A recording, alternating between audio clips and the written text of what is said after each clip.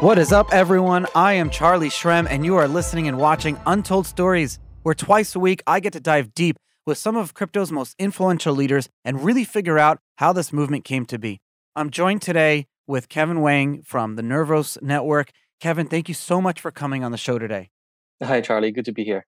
Hey, so it's crazy. Bitcoin, we broke the all-time high, and it's actually perfect time to get into the conversations and talk about some of the topics that I want to talk about today. It was cool because when I was doing the research for the show, I was telling you earlier, I like to read companies' blog posts, and a lot of times it's always written about who we are and the why. But your blog post followed the ethos of the show because you were trying, it seems like, and what is written about you and what you guys have written, it seems like you appreciate the fact that in order to understand how a technology is going to change the world and why it's so important to understand its history, where did you get that idea and why do you think that's important? Yeah, I think blockchain technology in general is not like any other technologies. When you have other technologies, you have, but for example, a new database, right? So a new company can just start using it and then start making money, and other companies see how that works, and then they start also adopting it. Blockchain tech is more like internet. Um, it will be successful when it becomes a movement, when it becomes a phenomena, a major, um, you know, sort of era-defining movement. And this is where you need to talk about the technology in the terms of, where it's from and what is a big deal. Why do people want to participate? Because those are important questions to have people really understand it, not just um, how I can then use it to improve my productivity, but why I want to be part of it. Why do you want to be part of it? Well, I think it's important, right? So I always have this. I mean, this probably comes from my own background. I was trained as an engineer, and then sort of early in my career, this was uh, the last financial crisis. I was still early in my career, and then just got into this trying to understand the world of finance, and then how things happened and why we're in the mess that we were. And so that's the point I sort of study finance and got into sort of Austrian economics, and also discovered Bitcoin. And I think this is something that really that we were missing, right? So from a sound finance point of view, um, sound money and the new sort of new type of finance. And then from technology's point of view, I also see this movement again throughout my career.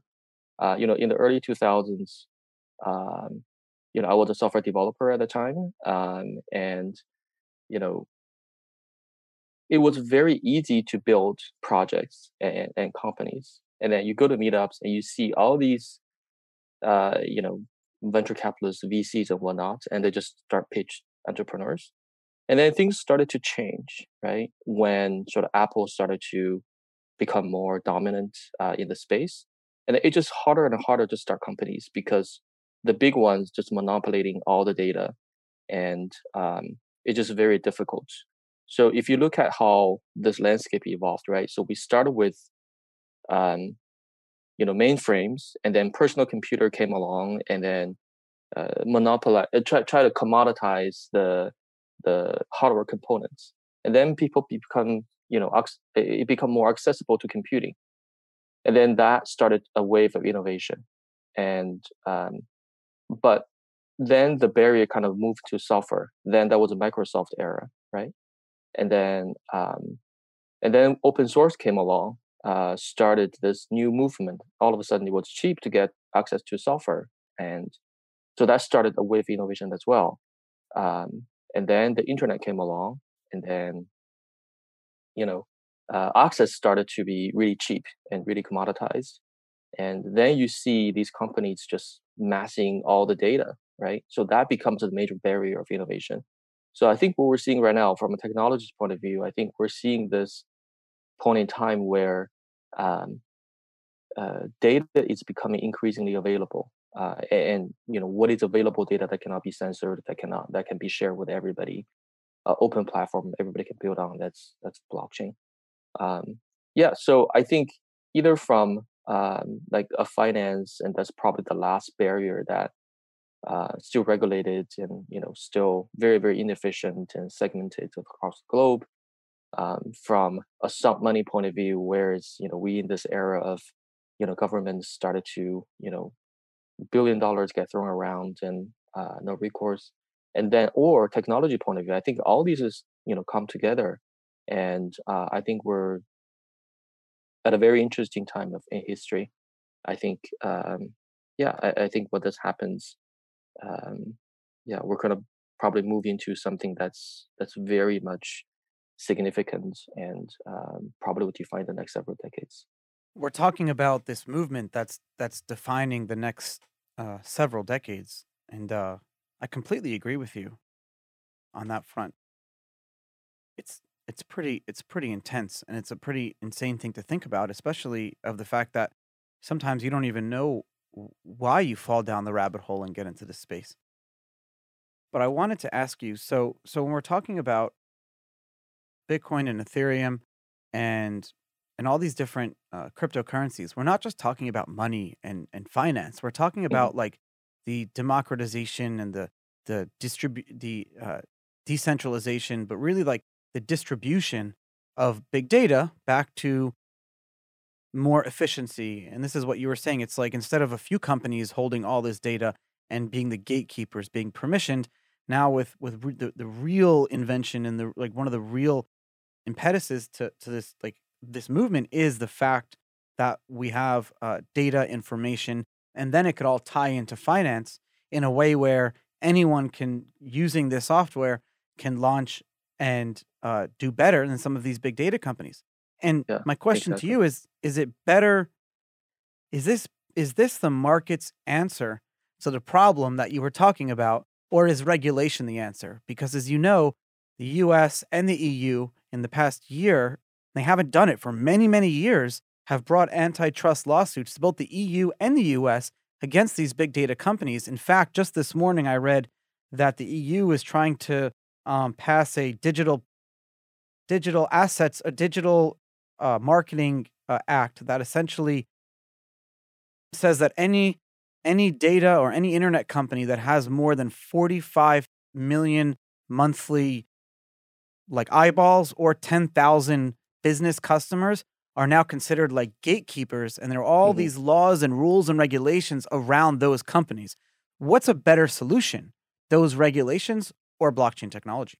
Well, absolutely, it's blockchain, right? I think regulations or government in general, they react to problems, but they can never provide the right solutions. And then their reaction to a problem is always, okay, let's make the problem go away somehow. Let's, look at the symptoms and then, try to patch it up or solve it at a very superficial level. Whereas we're talking about, I mean, these issues are probably around for decades. And then we really need a new paradigm come along to replace the current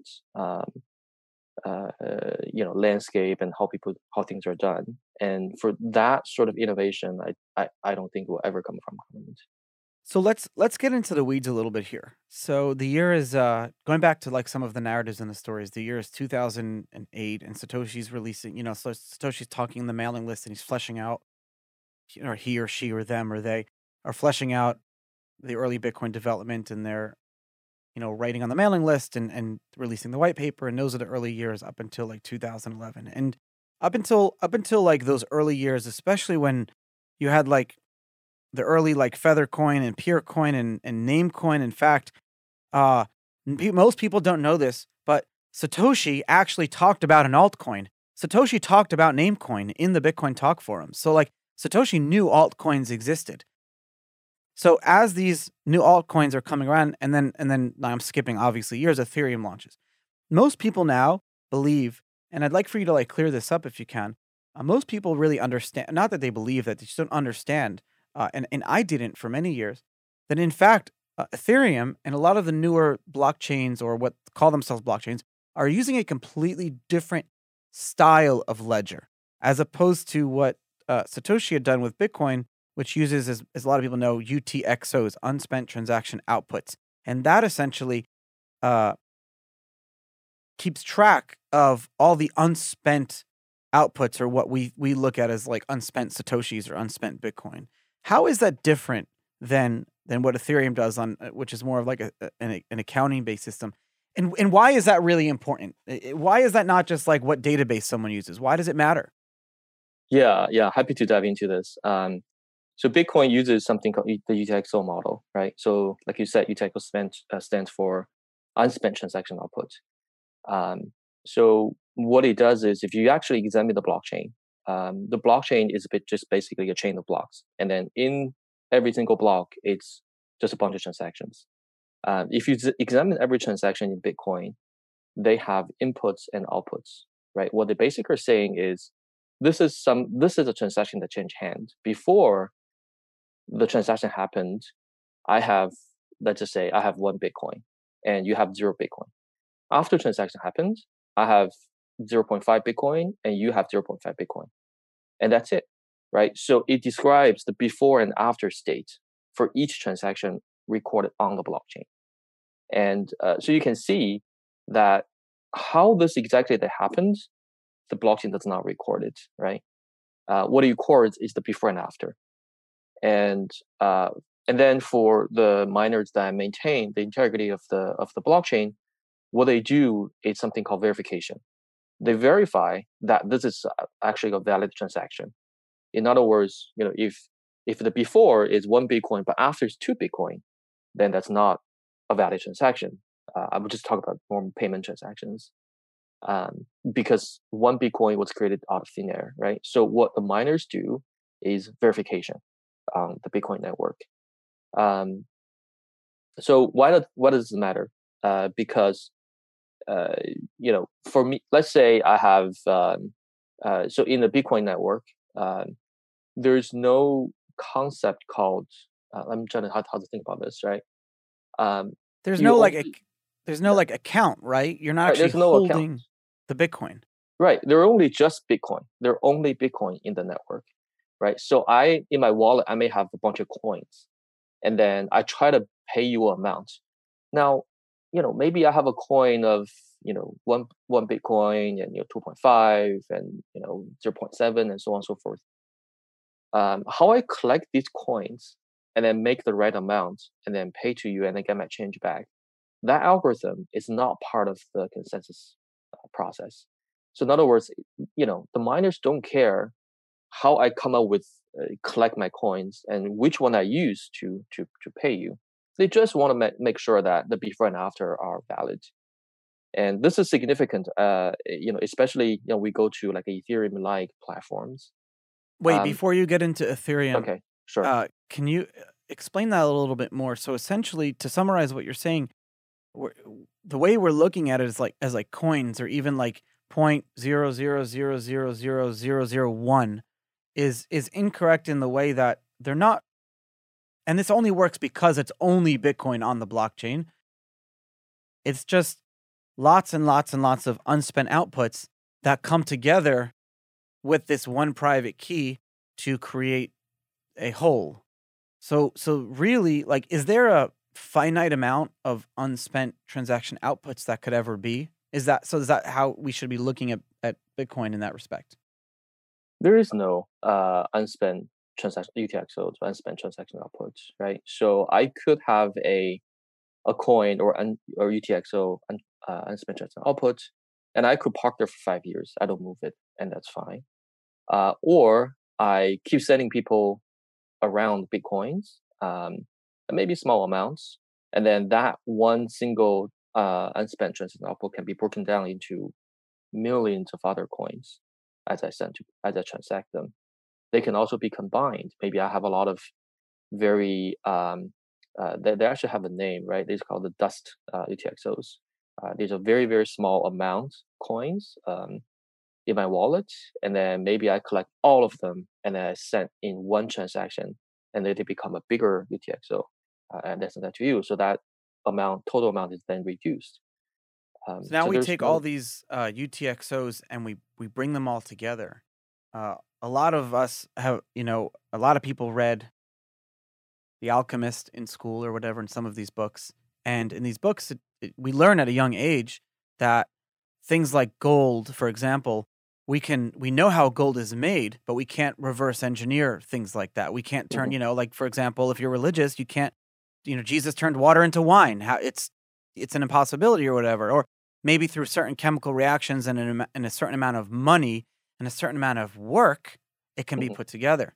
mhm, So essentially, with Bitcoin and UTXOs, is that the reason that it's so secure is that the amount of work it would be required to rebuild all of the unspent, all of the inputs on the other side, like building a Lego set that you broke apart back together, requires so much work that, and because the chain is constantly moving, that your work has to be faster and greater than the chains work, so you can, like a race, like speed up. And for those who are watching, they exactly. see my hands moving. And that essentially is why Bitcoin is so great. And that's the security model over there. How is Ethereum different? And then kind of go into like Nervos and talk about how some of the other chains are doing things.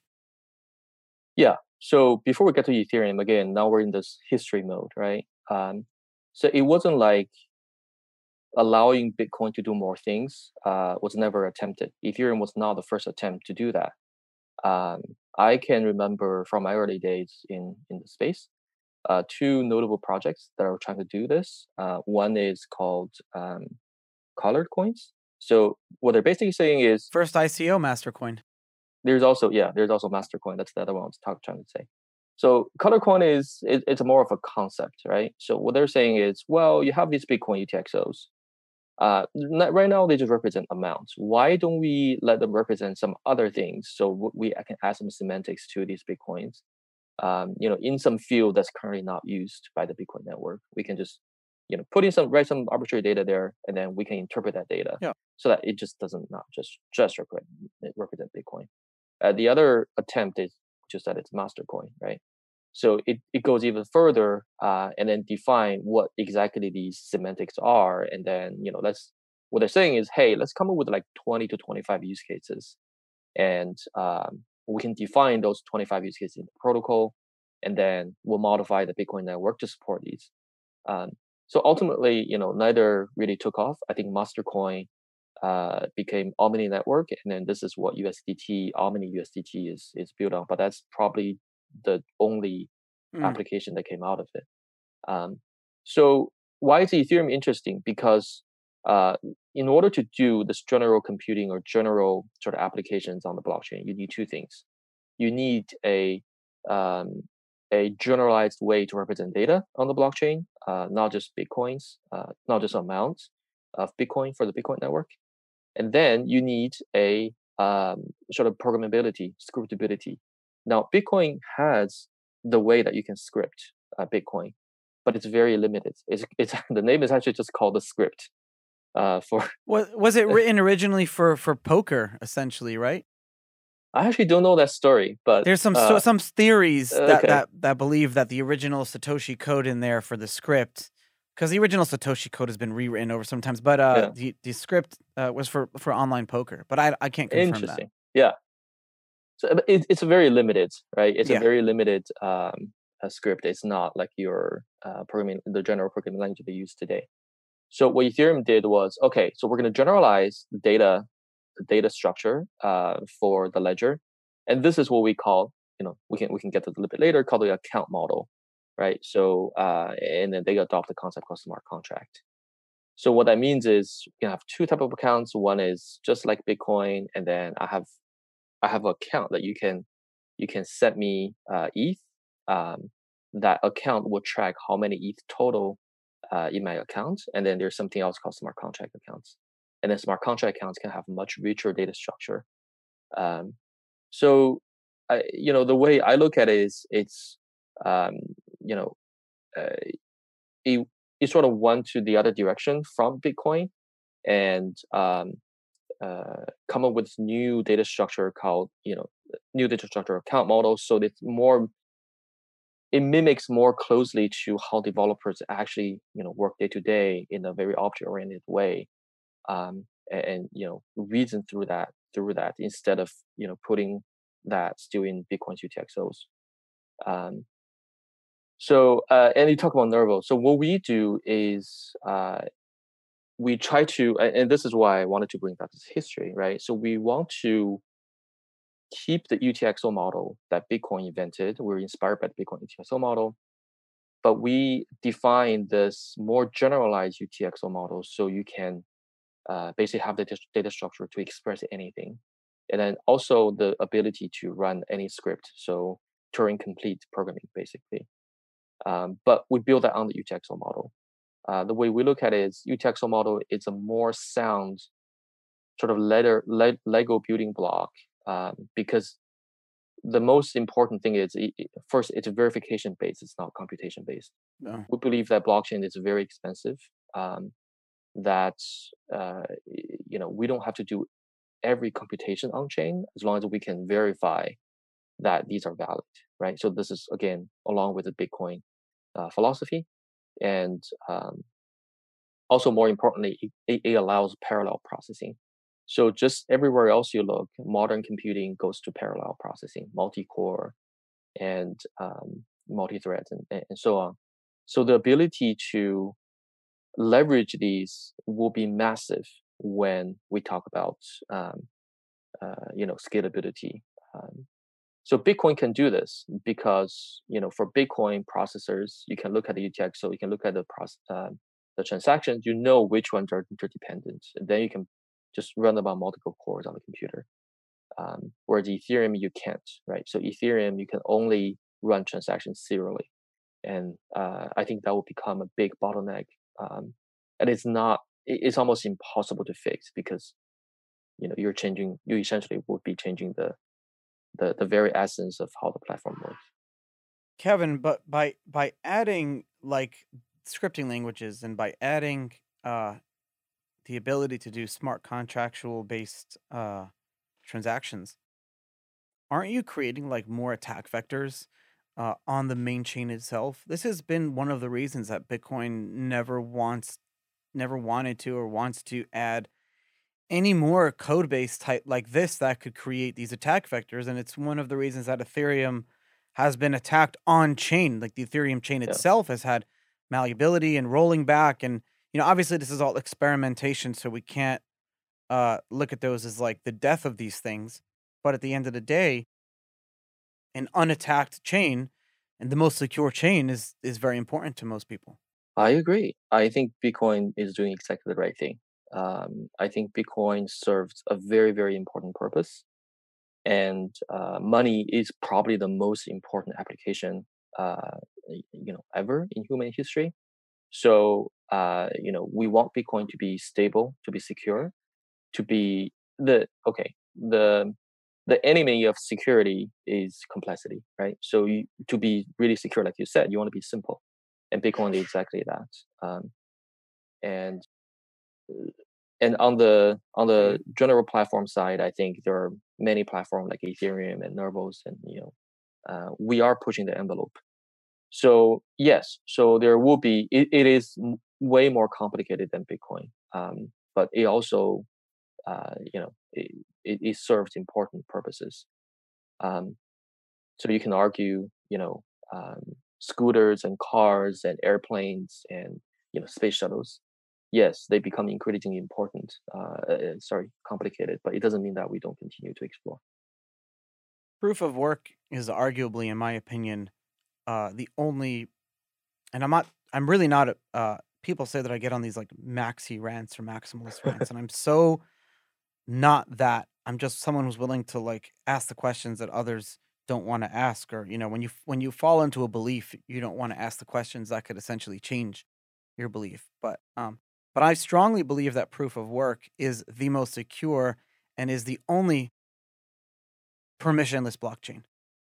And a lot of people give me flack because they say, well, Ethereum is permissionless. Most blockchains are permissionless. If you don't need permission to buy and sell it, you can go on an open market. And I explain, in my definition, that's not what permissioned versus permissionless mean. In my definition, can anyone have access to this chain? Right now, no one needs permission by anyone to mine Bitcoin. Not only that, but as long as land and resources and energy is not controlled by a single person in the world, as long as that's not the case, as long as one person doesn't control all the land and all the resources, then Bitcoin will always be decentralized, will remain decentralized. Again, not even if you have a situation where a few people control all of the hash rate, Bitcoin has the ability to plan for that.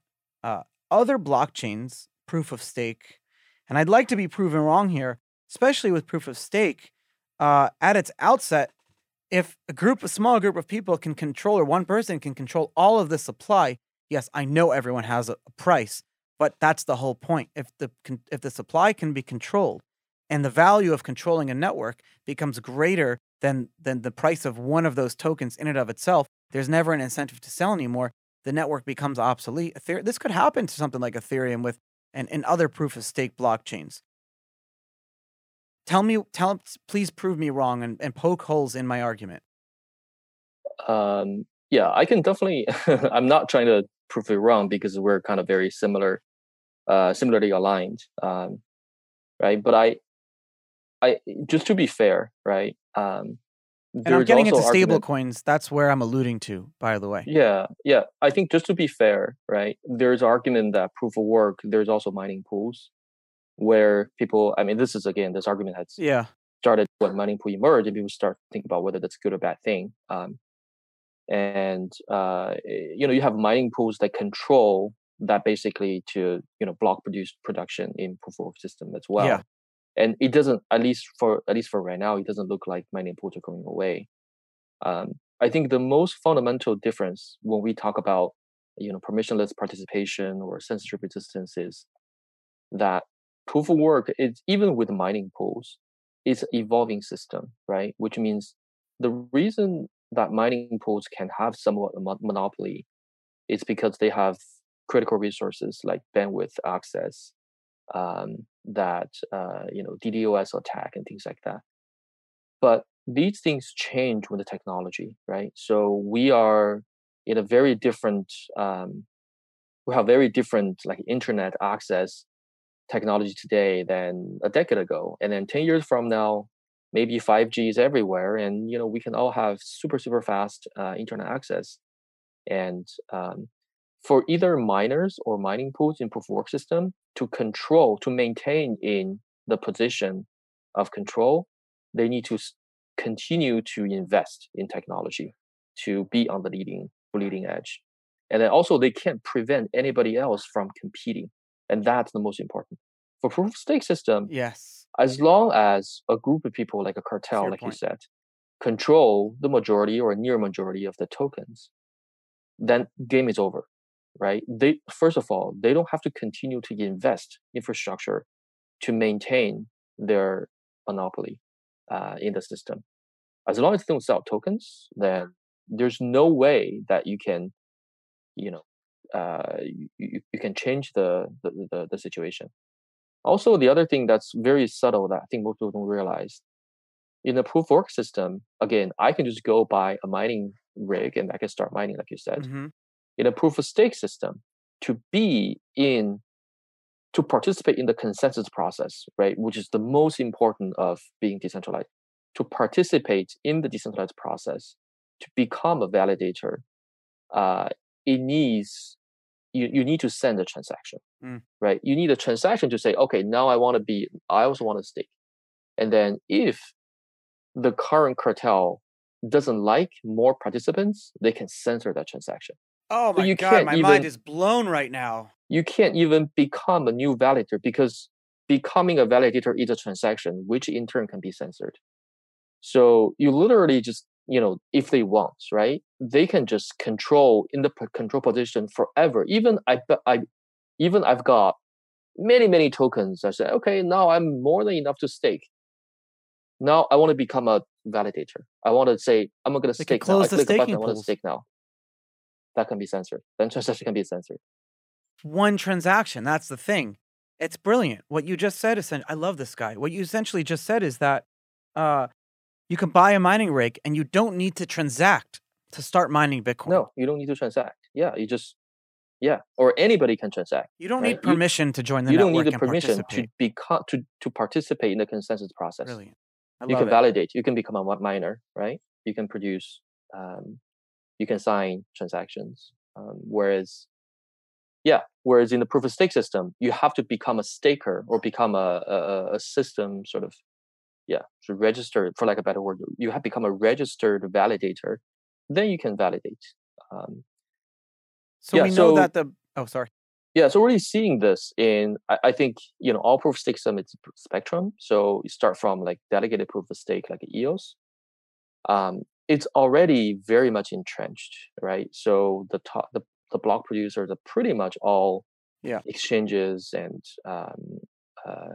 or organizations that are very well known in the community. And whenever there is voting, I mean, these like 21 validators, and will basically come together and say, no, we don't want anybody else. This is our small club.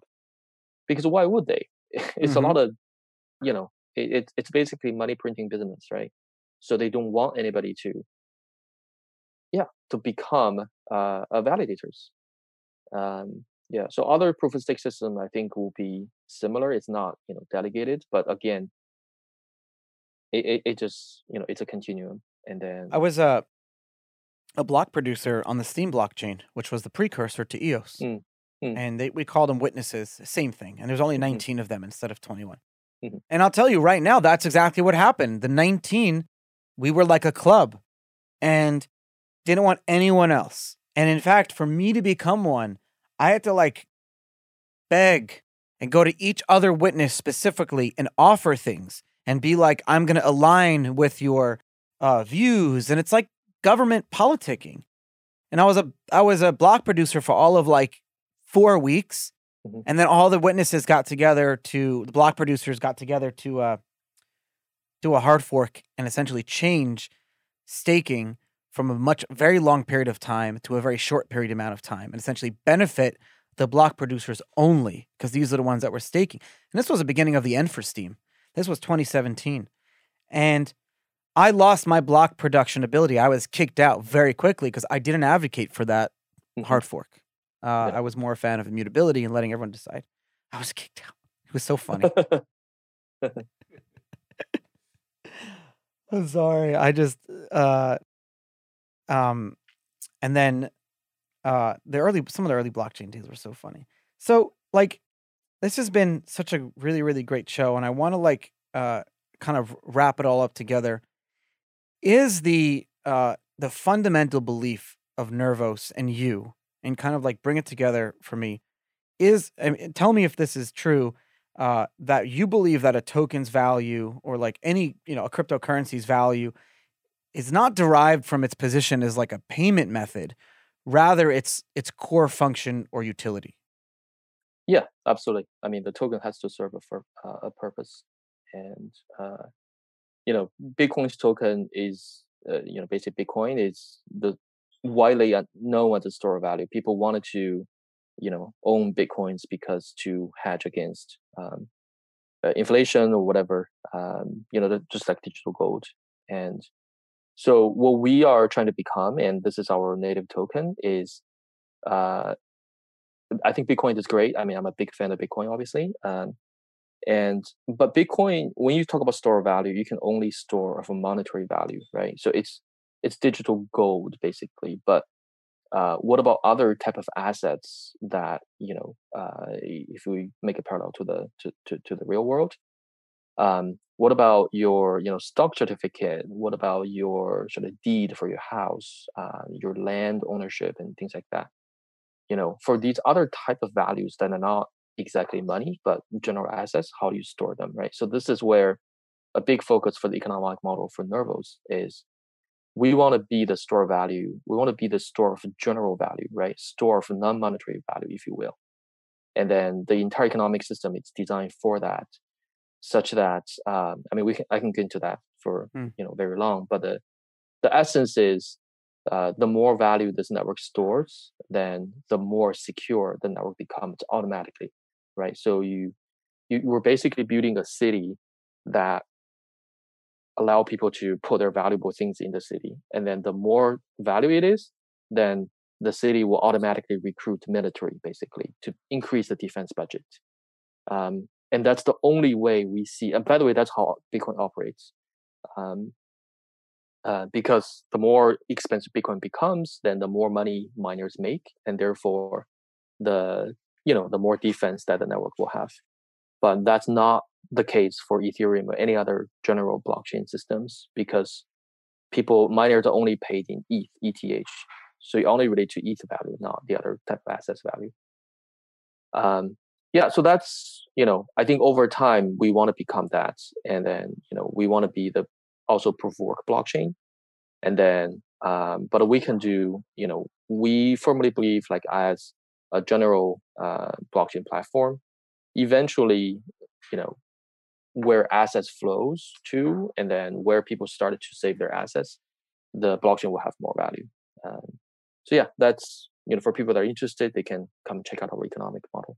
Could Since you rely on UTXOs, could eventually Nervos be like a bridge from Bitcoin into DeFi?